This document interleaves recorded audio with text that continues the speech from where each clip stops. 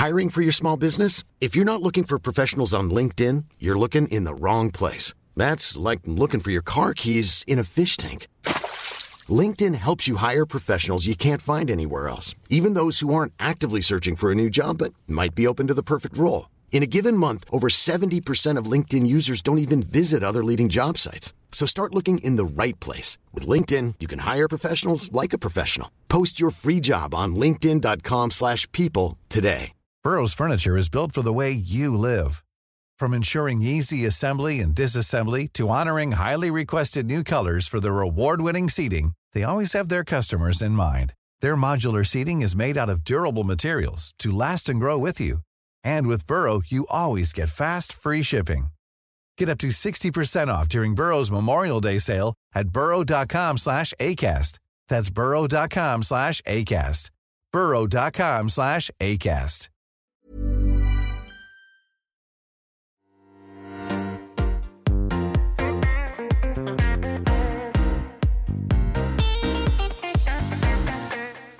Hi everyone, and welcome to Confessions of a Debut Novelist, with me, your host, Chloe Timms. This week, I'm talking to Stephanie Sowden about her psychological suspense novel, After Everything You Did. Stephanie grew up in Manchester and studied history and politics at Durham University before later moving on to magazine journalism. Food is a passion of hers too, and before the pandemic, she ran her own catering company. In this episode, we discuss how Stephanie makes her psychological suspense fresh by setting it in the past, why cooking makes such a good companion for writing, and my favourite bit of advice for writer's block so far. But first, here's Stephanie with an excerpt from After Everything You Did. March 1966. It was a slow amble towards consciousness. The world gradually brightened, sound crept in down her ear canal, light pried apart her lashes demanding entrance. Sleep encrusted her eyelids and she felt them crunch as they pulled apart, one eye refusing her effort, her skin weighed down by fatigue. The square grey ceiling tiles blurred into detail. She didn't recognise them. But then, she wasn't sure what she would recognise. She turned her head to one side and a soft pain pushed into her from beneath thick bandages. A worn green curtain was pulled around her, the sound of someone clattering about on the other side. She was in a bed, she realised that now. Outstretched on a thin, firm mattress, her sore head propped up by a flat pillow. In fact, her entire body was sore. Her skin itched and burned, her joints ached, her insides rumbled. A phantom piece of fluff flitted around her nose. Her face was swaddled heavily in dressings and bandages, but the tip of her nose itched all the same. Instinct moved her hand. Metal stayed her wrist. Another attempt, another rattle of metal against metal. She was shackled, handcuffed to the bed. What the fuck had happened? The sound of the curtain pulling back, light aluminium coils against the rail. The swoosh of cheap fabric. Ah, you're awake then, a voice said, impassive, professional. Not the sympathetic tone she would expect, considering. A white tunic moved closer and inspected the tube snaking into her arms, its host marking something down on a clipboard. How are you feeling? The voice demanded. She opened her mouth, but sandpaper scratched against her vocal cords. A dry gurgle scaped out. There's water here for you, the nurse said, picking up a plastic tumbler and holding it against her cracked lips. The water tasted stale and warm. It must have been out since she'd arrived. When had she arrived? That question had no answer that would make sense. Time was immaterial. Days, months, years were blank. What had happened before the hospital? She could conjure a general image of the world. Buses, roads, televisions, restaurants, trees, people, but she couldn't place herself in it. She understood the concept of the hospital. She knew the nurse was there to help her. She knew that something bad had happened for her to be there. But she didn't know what or why, or even who. It would come back to her. Of course it would. An entire life didn't just disappear. Hi Stephanie, thank you for joining me on the podcast today to talk about your debut novel, After Everything You Did. Hi, it's really nice to be here. Very excited. So we're going to have to be careful with your novel because we don't want to give away any of the twists in it. So might tiptoe around some of the plot points, but can you start by giving us a brief outline about what the novel is about? Yeah, so it's the story of a young woman, she's 19, who wakes up in hospital with no memories, and she is told she's been in a car crash and she's handcuffed to the bed and that the FBI have been on her trail for months. because she's apparently killed 2 girls. 2 more are missing, and one who was in the car crash with her has managed to survive. But she doesn't remember anything that's happened. And Rita's story is largely about her coming to terms with accepting what she's done, while all along she feels inside that she is good and doesn't understand how she could have sort of been driven to these things. So she reaches out to a journalist called Carol, just to help find out who she is, and then they start to work together to find out the reasons why, which leads you back to her past and her upbringing and explanations of why. Yeah, that opening image of Rita waking up having completely no idea about what's gone on and being accused of these horrendous crimes is such a gripping opening that from page 1 you're desperate to find out the truth of the situation. So was that your seed of inspiration? Is that where the story all began, or was there another place where this novel idea started from? Yeah, it was always going to start with her waking up, because I think I agree it sort of immediately creates this, even though they say number 1 writing rule is never have your protagonist that is true, yeah. First thing. And I was like, all right, I'm going to have to break it. But basically I was very interested in sort of the idea of nature versus nurture and why you do bad things. And I thought amnesia is such a good tool to be able to have that person themselves go on that journey and try to be the one to discover why they've done a bad thing. It's not about someone on the outside figuring out, it's about them.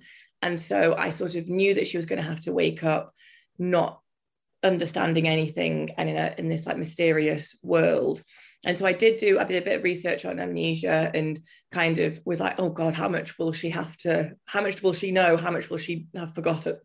And found that they generally understand how to interact with the world, but it's their own personal memories that have gone, which obviously worked brilliantly in terms of, wanting to explore nature and nurture, and is she the same person who did those crimes? And I think I'd actually, for some of it, I'd read a news story about someone who'd got really drunk and attacked a housemate when they were blackout drunk and didn't remember it at all, and that was their defense in court. And I was like, oh, that's sort of, not that I've ever attacked a housemate, but it, resonates when I think back to like my student days. And I was like, I think the most embarrassing thing I ever did was probably text someone I wasn't meant to. But you do kind of wake up in the morning and go, oh my God, did I do that? And like, it feels like a very disconcerting thing. And also a few years ago, my dad had a bad bike accident. He was knocked off his bike, and he was in hospital for a few days, and then he doesn't remember the whole week, that his first week back at home. And he's just like, it's weird. And I was like, well, you were moving around and talking and like just behaving normally, but he's got no memory of it. And I think to think that you could have possibly done something is, I think, a very interesting kind of idea. You mentioned the nature and nurture being the kind of central theme in your novel, and about how you did kind of research on amnesia. So did you read around other real life cases to help you with Rita's story about kind of what makes someone evil or wicked, I suppose? Yes, nothing specifically the exact same as the crimes that Rita's committed. But I think sort of being interested in that time period as well as like the 60s and 70s, and on a college campus, it was sort of rife, fertile ground for serial killers. And so I've listened to a lot of podcasts and read a lot of true crime books about serial killers around that time. And one of the things I was interested in with that was the idea of FBI profiling, and how I think it comes across sometimes as a bit of a pseudoscience, and how originally one of the ideas I wanted was to do, it's a college campus in America, and there's all these young women who have been killed, and the FBI profiler, as they have done with many cases beforehand, go, okay, it's a guy, a middle-aged man who lives with his mother, and all these drives a white van or whatever, and then to completely subvert it and be like, no, she fits the victim profile. Like, people do bad things for so many different reasons. So I sort of read a lot of serial killer stuff for that angle, which eventually fell by the wayside in this novel, but it did give me a good grounding of kind of what changes in people's brains. But yeah, once I came up with Rita's motive, that sort of took over everything. And so you've obviously got an interest in the true crime stuff and the serial killer stuff. So psychological suspense then, has that always been your main love? Is that the genre you always wanted to write in, or did that come as a surprise to you perhaps? So I think, to be honest, I think I was very green on what the different genres are when I first started writing, but crime was definitely always, my main interest in where I wanted to write. I sort of had played about with different things when I was younger. I'd had a couple of young adult ideas when I was at uni, a sci-fi idea that they just never really got off the down. They were just like little musings. But then as soon as I sort of realized, or maybe I could write crime and maybe I could write historical crime, I sort of played around and came up with a full first kind of idea for not this novel, but a different one. And it was a murder mystery set on the front line in World War One. And it just suddenly flowed. And I just thought, it's not very good, it will never see the light of day. But something about that, and having almost the structure of a murder mystery against the backdrop of a historical setting I was interested in, just suddenly made it incredibly enjoyable, and an interesting thing for me to do in my spare time, which is what writing has just basically been for me for so long. So I think, it was like pairing historical and crime, which was the revelation. And so then it morphed into psychological thrillers as I started to be more interested in the psychology of serial killers and stuff like that. But I don't think I necessarily knew it was that when I started writing. I just thought I was writing a crime book. But I still love a classic crime mystery style as well. So. And the great skill of this kind of genre is the drip feeding of information and the twists and the turns. So there's a lot of secrets obviously in your novel, and you do hold back the truth for a lot of the novel as well. So was that hard to hold back, to keep the secrets of the novel without giving them away too early? So interestingly, so there was a lot of restructuring and edits, and so it's one of those things that I'm not really a planner. I don't have a structure before going in, so I tend to do it a lot. As I've been writing, I write a first draft and go back and mess it around and stuff. But one of the interesting things that I drip feed it is that the manuscript we submitted, I'd kind of kept everything until the very end. And so my editor, I was very lucky to work with a very experienced and lovely editor. And she kind of said, I think there are some bits that you can bring in earlier on that I was kind of like, just tell this story, and then bam, the last quarter is just information overload. And so I think once she'd sort of helped me realize what can be brought more forward to help sort of create this undulating effect of like reveals. So it's in 3 parts, and there's like a reveal sort of at the end of each part. And then after that, it helped me go back in and sort of pare back anything that might be too spoilery, maybe add in something else that was a bit more cryptic, a bit more cluey that you might want to form your own opinions on. So it was basically all in the editing, all in the structuring, and the first draft was just like a waffle of my brain. So, okay, we've established you're not much of a planner then. So when you were starting to write, did you just kind of let the story go where it wanted to go? Did you have a plan in your head, you just hadn't written it down? Yes, I think probably that. I did have, so I knew the characters, they sort of probably start it, and I let them just kind of walk around my head for a little while. And then I kind of I think I probably had maybe 1 A4 size page of a notepad written down. She wakes up, and then this is why she did it. These are the people she killed. This is the end. And that was basically it. But I think I write probably not in the most efficient way, in that I just keep writing. And I think I will build as I go, which I think it is not the most efficient way, but it seems to be the only way I can do it. And it's the only way that I think I kind of enjoy. And I have, I probably got another book again of things that I have rewritten and cut out and haven't made the final copy. So I'm not really a planner. Is plantsting the term? I don't entirely know what a pantster does, but I kind of have an idea that let the characters make their own way. It means you write by the seat of your pants is what it means. So you're one of those. I'm a bit that, but I sort of know where I need them to end up. You've got the main story in your kind of first draft, but then when does when do characters like Carol come into it? Because she's more of a, I guess, a side character. I want to talk about her a little bit. So she's quite an unusual character for the setting. She's a female journalist. She's mixed race. So obviously she herself is quite kind of controversial because she stands out within her career and really fights to kind of make a name for herself and live up to her ambitions. So can you explain how she came to you then? Because I'm guessing she wasn't in your first draft, or maybe she was in your first draft. Yes, yeah. She was in my first draft. She was probably after Rita and Bonnie, who is Rita's final victim, who also escapes the car crash. And then there's an FBI agent, Willow, and then it was Carol. So I knew I wanted this journalist to because I felt Rita is in prison for most of the book. So she needs someone on the outside to sort of help her sort of do this investigation into her own life. And at one point I toyed with having her create this relationship with the FBI agent, but then I also knew I wanted her to have a really strong female relationship and a really strong female friendship. And I think that's one, that is a theme that runs through a lot of my writing. What is going to be my book 2 also has a strong female friendship in it. And so that's when I thought, okay, so she has this journalist who is other than the FBI, who are the people who put her in this place.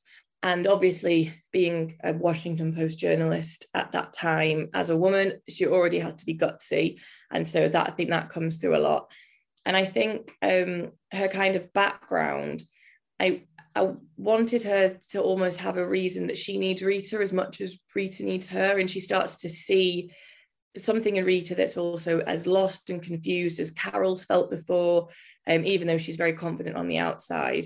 And, she is sometimes white passing and sometimes not. And in America at that time, although I think might not have got much better anywhere, but, that's affected so much of her life. And it's always made her kind of feel like she was on the outs of her own life, really. And I think she sort of understands in Rita this, I don't understand who I am.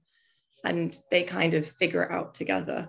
And I think also Carol gets to this place where she starts to realize that, maybe if the dice had fallen a bit differently, maybe she could be driven to doing something terrible. Maybe we all could be driven to doing something terrible if our upbringings or, something else has happened that just kind of swifts you off path. And that's the fascinating pull within the story, isn't it? And I think as a reader, you're forever questioning Rita, because she obviously has absolutely no memory of these awful things that she's been told that she's done. But because she's got no memory, we're not sure as a reader either. And one of the, I suppose, key components of her backstory is a religious cult, which we can't give too much away about, but I'll say that this kind of fringe group is a key element of the plot. And we've already spoken before we started recording about how much we both enjoy a good cult story, and in our fiction or even in our non-fiction. And I am absolutely enthralled by the one in your novel as well. So tell me how you went about creating this cult and what you were inspired by, even going back to kind of real life stories that you might have read. So that is obviously the big sort of framing of Rita's character is her formative years in this cult. And so it is based on a real cult, which actually I'm not going to say which one because the endings are similar. But I knew I wanted to base it on something real, just so I felt that I was confident in the foundation I had in terms of like the religious beliefs and the daily life and all these things. Obviously, I've not experienced in my life. And so I thought I wanted to especially make sure that what they were saying, what Brother Jeb, who leads this cult, what he wants from his followers, how he runs the compound, all of these things are believable because they were based on something truth. So even though obviously the story that comes from it is very fictional, Rita's a fictional character, her story afterwards is very fictional, the basis of it, I really wanted to kind of knuckle down on. And because they are two very different ideas, this Christianity, which I think especially growing up in the UK, Christianity is just a very peaceful, gentle C of E religion. And then, you find these weird manifestations of it, where it's violence and anger and, you know, everyone's other and control, and which, you know, I suppose we are starting to see that come out, especially in America with some of the laws lately. But yeah, especially control of women and how people can manipulate it. One of the other things I was interested in was sort of skirting around whether the leader knows he's manipulating people or whether he genuinely believes in what he's doing. And I like to think with Jeb, it sort of started out probably with the latter, that genuinely thinks he was starting this for the right reasons. But, you know, you get a bit addicted to power, you get a bit addicted to people, everyone around you agreeing with you and doing what you say. And I suppose that's how these things grow and grow, isn't it? So I think, and also, so Rita, so we spoke before earlier about it's interesting as to why people join these cults, but then actually Rita is the only member of the cult in the book who was born into it. And so she doesn't have any of this experience as to being manipulated to join it or knowledge of the outside world. For her, this is just her entire world. And I think that was very important as well for her, and what, you know, leads her to do whatever she ends up doing was a very important factor. And you mentioned, and we won't say which real life cult it's based on, but obviously the time and the setting is an important thing that inspired you. And you said that for you, learning that you could mix historical fiction with crime fiction was a real inspiration for you. So what made the 1960s your draw then? Because I guess this story could have potentially been set as a contemporary psychological suspense novel. So what made you want to go to America, and what made you want to go to the 1960s? This is the question I get most, especially from like people I know. And I think also it surprises people, because I think people don't necessarily associate 60s with historical. But for me, the answer is I'm genuinely just very interested in mid-20th century history and in America, and it's what I focused a lot of my degree on. And so I kind of had this background, this basis of being very interested in it. You know, it's such the counterculture, those years, it's such a huge turning point in American history, and is I would say some of the most important years that have affected where we stand today. And, you know, we see a lot of the same issues like coming up again, and you know, Roe v. Wade and Black Lives Matter, all these things are coming back up again that have never really been solved. And we're getting the same sort of wave of youth and students and people, you know, trying, you know, being activists and trying to, you know, try and solve these, you know, try and solve these issues and get equality and all these things that, you know, everyone deserves. That I think is very interesting in terms of a reflection in modern society. And that's one of the reasons why I'm interested in it. The other reason I think is, you know, I write for escapism, and I've tried to write in modern times. I've sort of tried a few short stories, and it just, you know, it didn't really feel like a big enjoyment for me. I was just like, I don't want to write about my own life, like doing this, that, and the other. And so it feels like an extra level of my own, you know, being able to do that research, crafting a story that does really intersect with the setting. You know, like we spoke about how Carol's upbringing in that historical setting really formed so much of her character, that I think it's a very interesting project for me to work on. I have also been to America quite a bit and seen the southern states, so I hope that like some of the geographical descriptions are on point, and I've hopefully got experience, like, and it's not just Google imaging everything.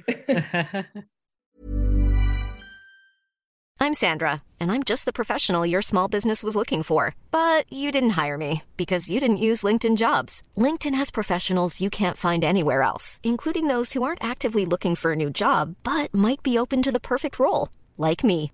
In a given month, over 70% of LinkedIn users don't visit other leading job sites. So if you're not looking on LinkedIn, you'll miss out on great candidates like Sandra. Start hiring professionals like a professional. Post your free job on linkedin.com/people today. Everyone knows therapy is great for solving problems, but getting therapy has its own problems too, like finding the right therapist, fitting into their schedule, and of course, the cost. Well, BetterHelp can solve those problems. It's totally online and built around your schedule. It's surprisingly affordable, too. Connect with a credentialed therapist by phone, video, or online chat, all from the comfort of your home. Visit BetterHelp.com to learn more and save 10% on your first month. That's BetterHelp, H-E-L-P. Hey, Dave. Yeah, Randy. Since we founded Bombas, we've always said our socks, underwear, and T-shirts are super soft. Any new ideas? Maybe sublimely soft. Or disgustingly cozy. Wait, what? I got it. Bombas. Absurdly comfortable essentials for yourself and for those facing homelessness. Because one purchased equals one donated. Wow, did we just write an ad? Yes. Bombas. Big comfort for everyone. Go to bombas.com/ACAST and use code ACAST for 20% off your first purchase. Even when we're on a budget, we still deserve nice things. Quince is a place to scoop up stunning high-end goods for 50 to 80% less than similar brands. They have buttery soft cashmere sweaters starting at $50, luxurious Italian leather bags, and so much more.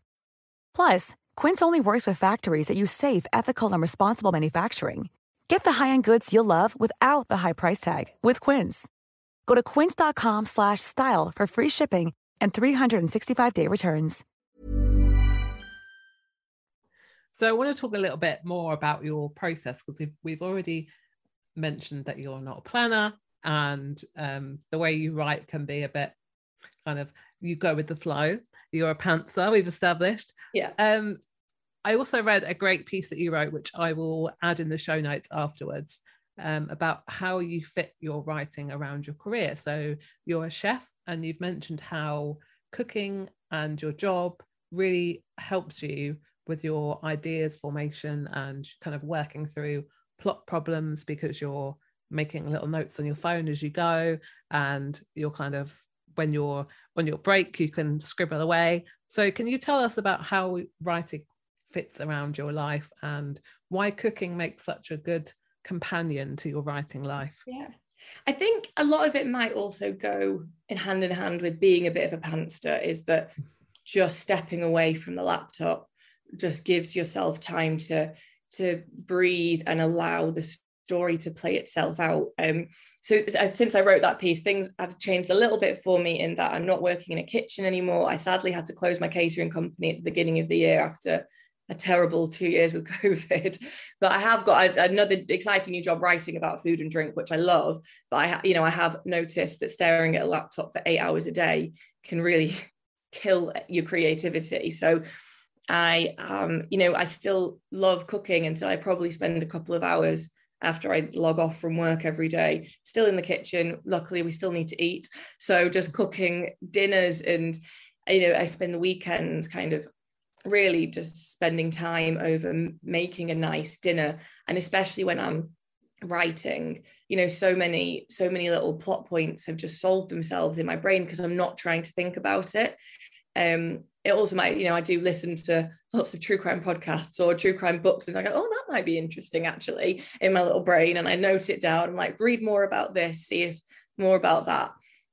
But the other, so I'm kind of working on one at the minute, which is a classic murder mystery plot, and so that's why I'm having to give up my pantsing ways and trying to firm down a plot so I can write a mystery. And I was like, this isn't working. I don't know if they'd have done this like that, and I've got plot holes galore. And then I was just cooking one day, and I was suddenly like, oh, that's what it is, and just grabbed a pen and paper and just wrote a post-it note she did this, not that. I was like, great, sorted, thank you. And then when you come back to the computer, then there's that little nugget is just there, and it sort of starts to build around it. But in terms of actually getting my words down, I do it all in the morning. I'm a big morning person. So I will get up early, hope 6 a.m. if I can, do a couple of hours. And then if I'm really in the flow of it, if it's a day off, then I can just write all day pretty much. And if I'm really in the flow of it on a work day, then I'll come back to it in the evenings. But I feel like I'm sharpest in the morning, and I do my best work in the morning. So I find it fits in like that. And I think one of the most important things, because I was in a job where I wasn't staring at a computer screen, I think taught me that just stepping away from it is the best thing you can do. So even now, if I am on a writing day, I'll just go and take the dog for a big long walk and be like, okay, that's 2-3 hours away from the computer. And you come back and go, oh, I can write 2,000 more words much more quickly and efficiently and better than if I'd have just forced myself to like grind them out. Yeah, absolutely. I've spoken to so many writers that either walk the dog, do gardening, do some sort of other creative project is a really good way to give yourself the headspace away from your writing. And I mean, it's that cliche, isn't it? If everyone has their best ideas in the shower or cleaning their teeth, it's when you're not thinking about it that things come to you, and you can kind of, you know, solve your plot problems while you're doing something else. And I think I'm a big advocate for taking up a hobby that takes your mind away from the screen. Or, I mean, because even when, I don't know, you might be different, but when I'm reading, I'm still thinking about my own work. So that's not always the most relaxing hobby to have either. Yes, definitely. And I'm thinking, oh God, they've done this structure really well, actually. That's a really nice metaphor that they've said. Like all of these things are constantly going through your brain. And also I think there's something to be said for like doing something with your hands, because I know that you sew, don't you? You do. Yeah. That's why I think cooking is great, like chopping vegetables and chopping herbs, like doing something with your hands really kind of, I don't know, frees up some other part of your brain because you're concentrating on not chopping your finger off or something.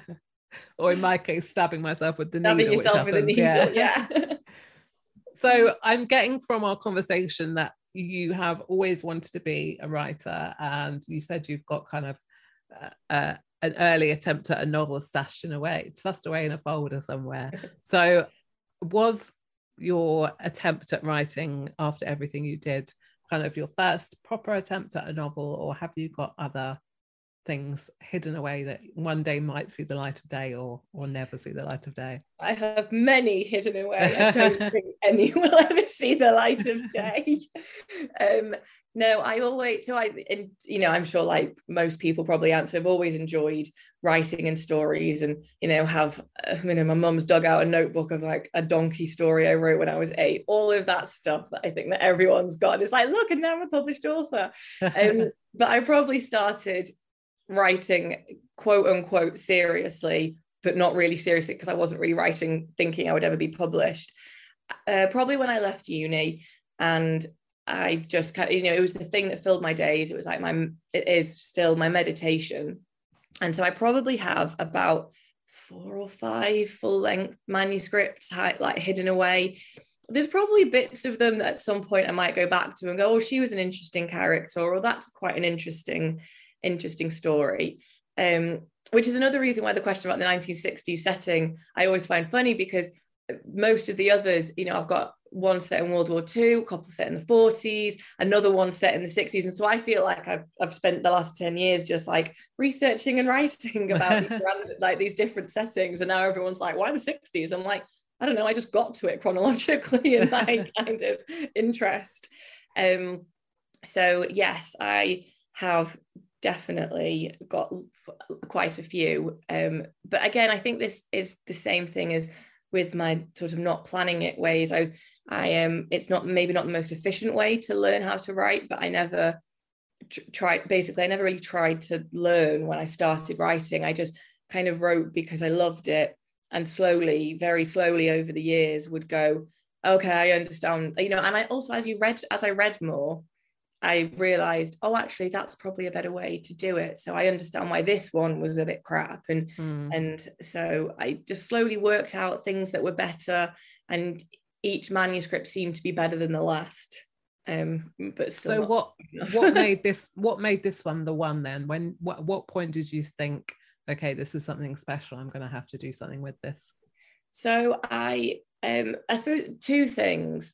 I'd come up with the idea of it, and I sort of got into a point in my life that I just sort of thought, maybe if I do want to take writing seriously, I should do something about it. So I applied for the Curtis Brown Creative course and got on.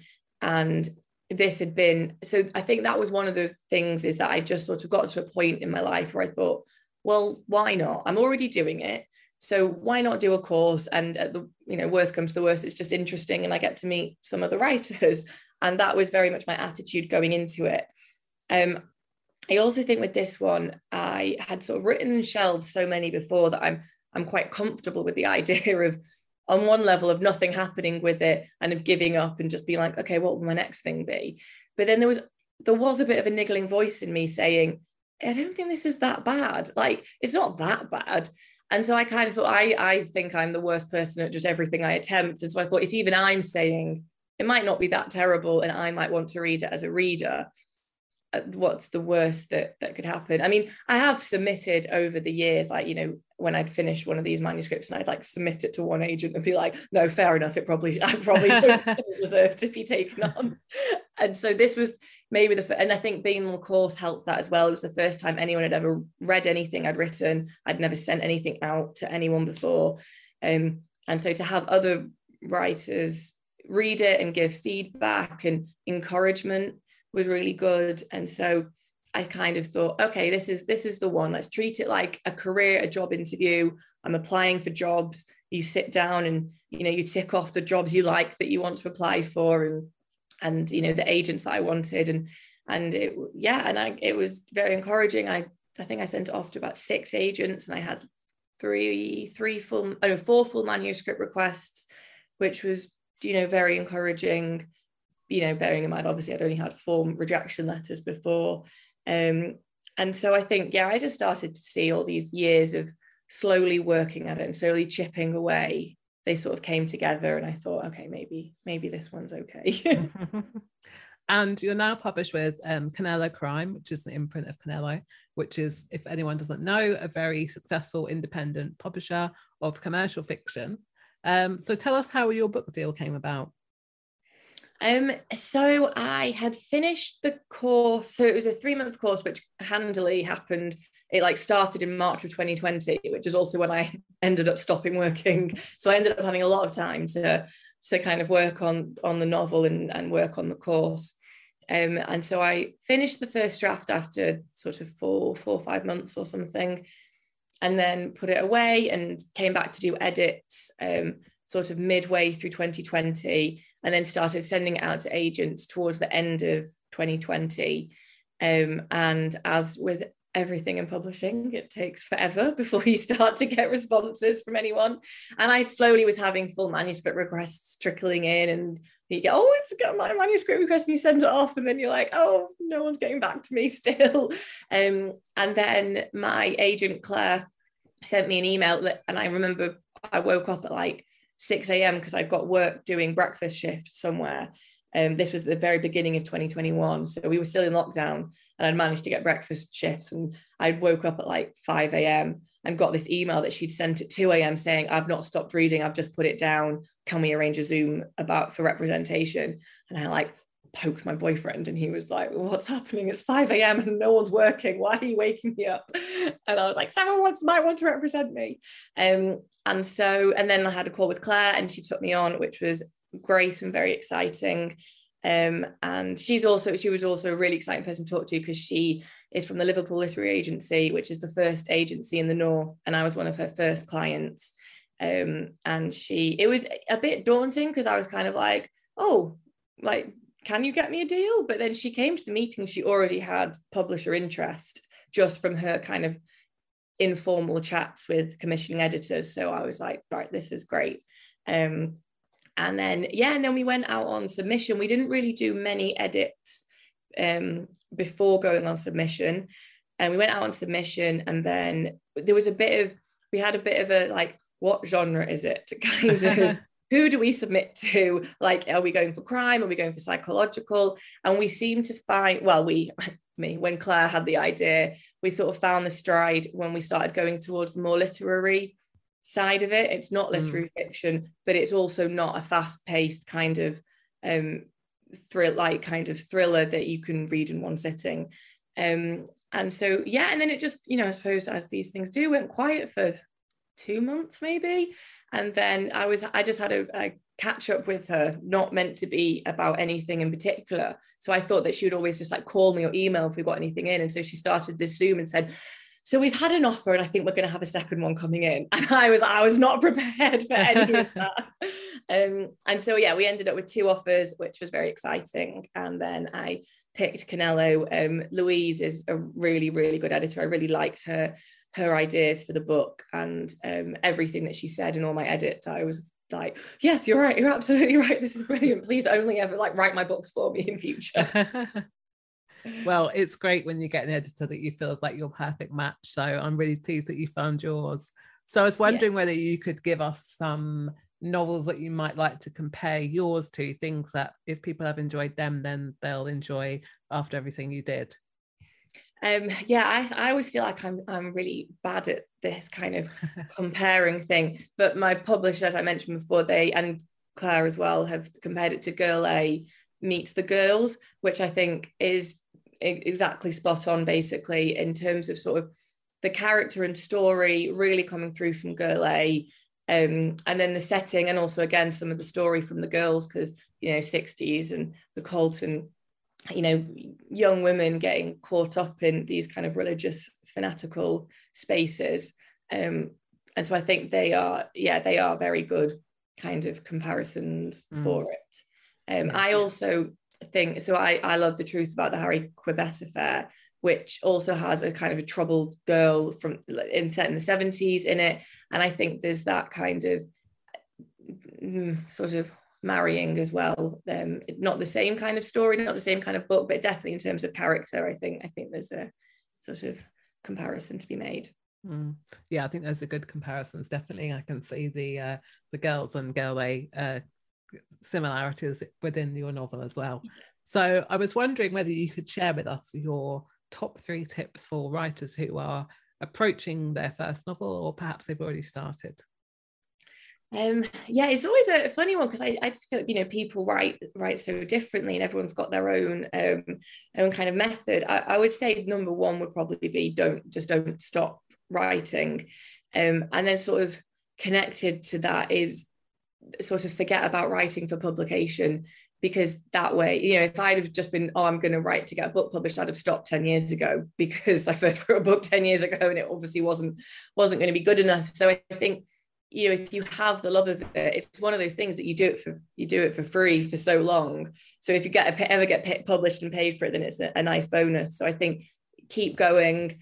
And I do sort of genuinely believe that anyone who is writing and keeps writing and actively trying to engage with what they're writing and trying to improve it, and reading books and figuring out which bits work in those books that aren't working in their own thing, and being very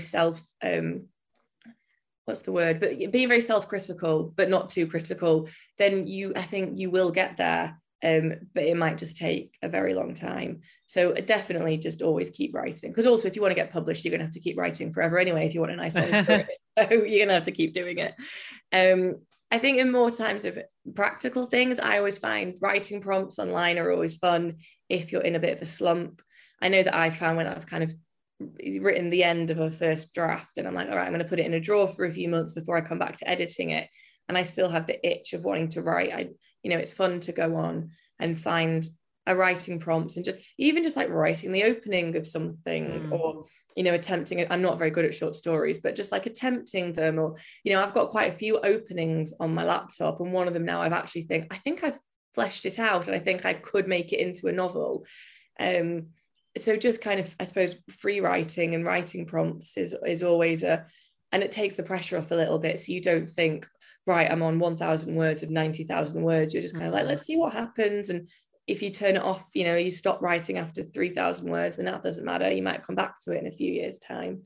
And then the third one, I think I've always found helpful if I'm kind of actively writing it, I'm in the depths of writing my novel, and I'm stuck on like a scene, or I kind of know where I need to go, but I'm not entirely sure how to get there, or I'm just in a bit of a slump, I'm a bit tired or whatever. I always find, I think I read this somewhere, just write the minutiae. It will probably get edited out, but as soon as you start to like ground yourself and put yourself in it, and you go, okay, so what's she doing? She's sat on a chair. Has she got a cup of coffee? Maybe she's got a cup of coffee with her. How does she like her coffee? Oh, is someone come to the door? And has this happened? And has a bird just flown by the window? And like all these boring things. And then before you know it, you're kind of back in there, and then they're going and doing the thing you want them to do to make the story go forward, because you can always delete those things. That I've never heard that advice before, but that's really interesting. I'll have to give that one a go myself, because like you say, sometimes when you get stuck, you're just, and then particularly when you're being very critical of yourself, it's hard to get out of it. But that's a good method to try there. So I was wondering, finally, can you give us a little tease about what you're working on now and what your next book's going to be?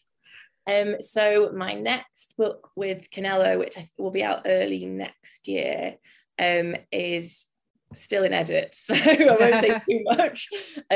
But so it's set in 80s Hollywood, and it's set in a creepy old house owned by an eccentric heiress who is also possibly a bit dangerous and a bit mad, but has this very sort of glamorous, mad kind of world that she inhabits. I love that you're working your way through the decades. So maybe book number 3 is going to be early noughties, something like that. I'm just waiting for it. I'm going to bring back all my like childhood memories, like zigzag hair partings and stuff. Oh, amazing. Well, thank you so much, Stephanie, for joining me on the podcast today. Amazing. Thank you so much for having me. That was Stephanie Sowden talking about her psychological suspense novel, After Everything You Did, which is out now and available to buy. Thank you so much for listening, and if you've enjoyed this episode, please subscribe wherever you get your podcasts. Or if you've subscribed already, it would be great if you could leave me a review. See you next time.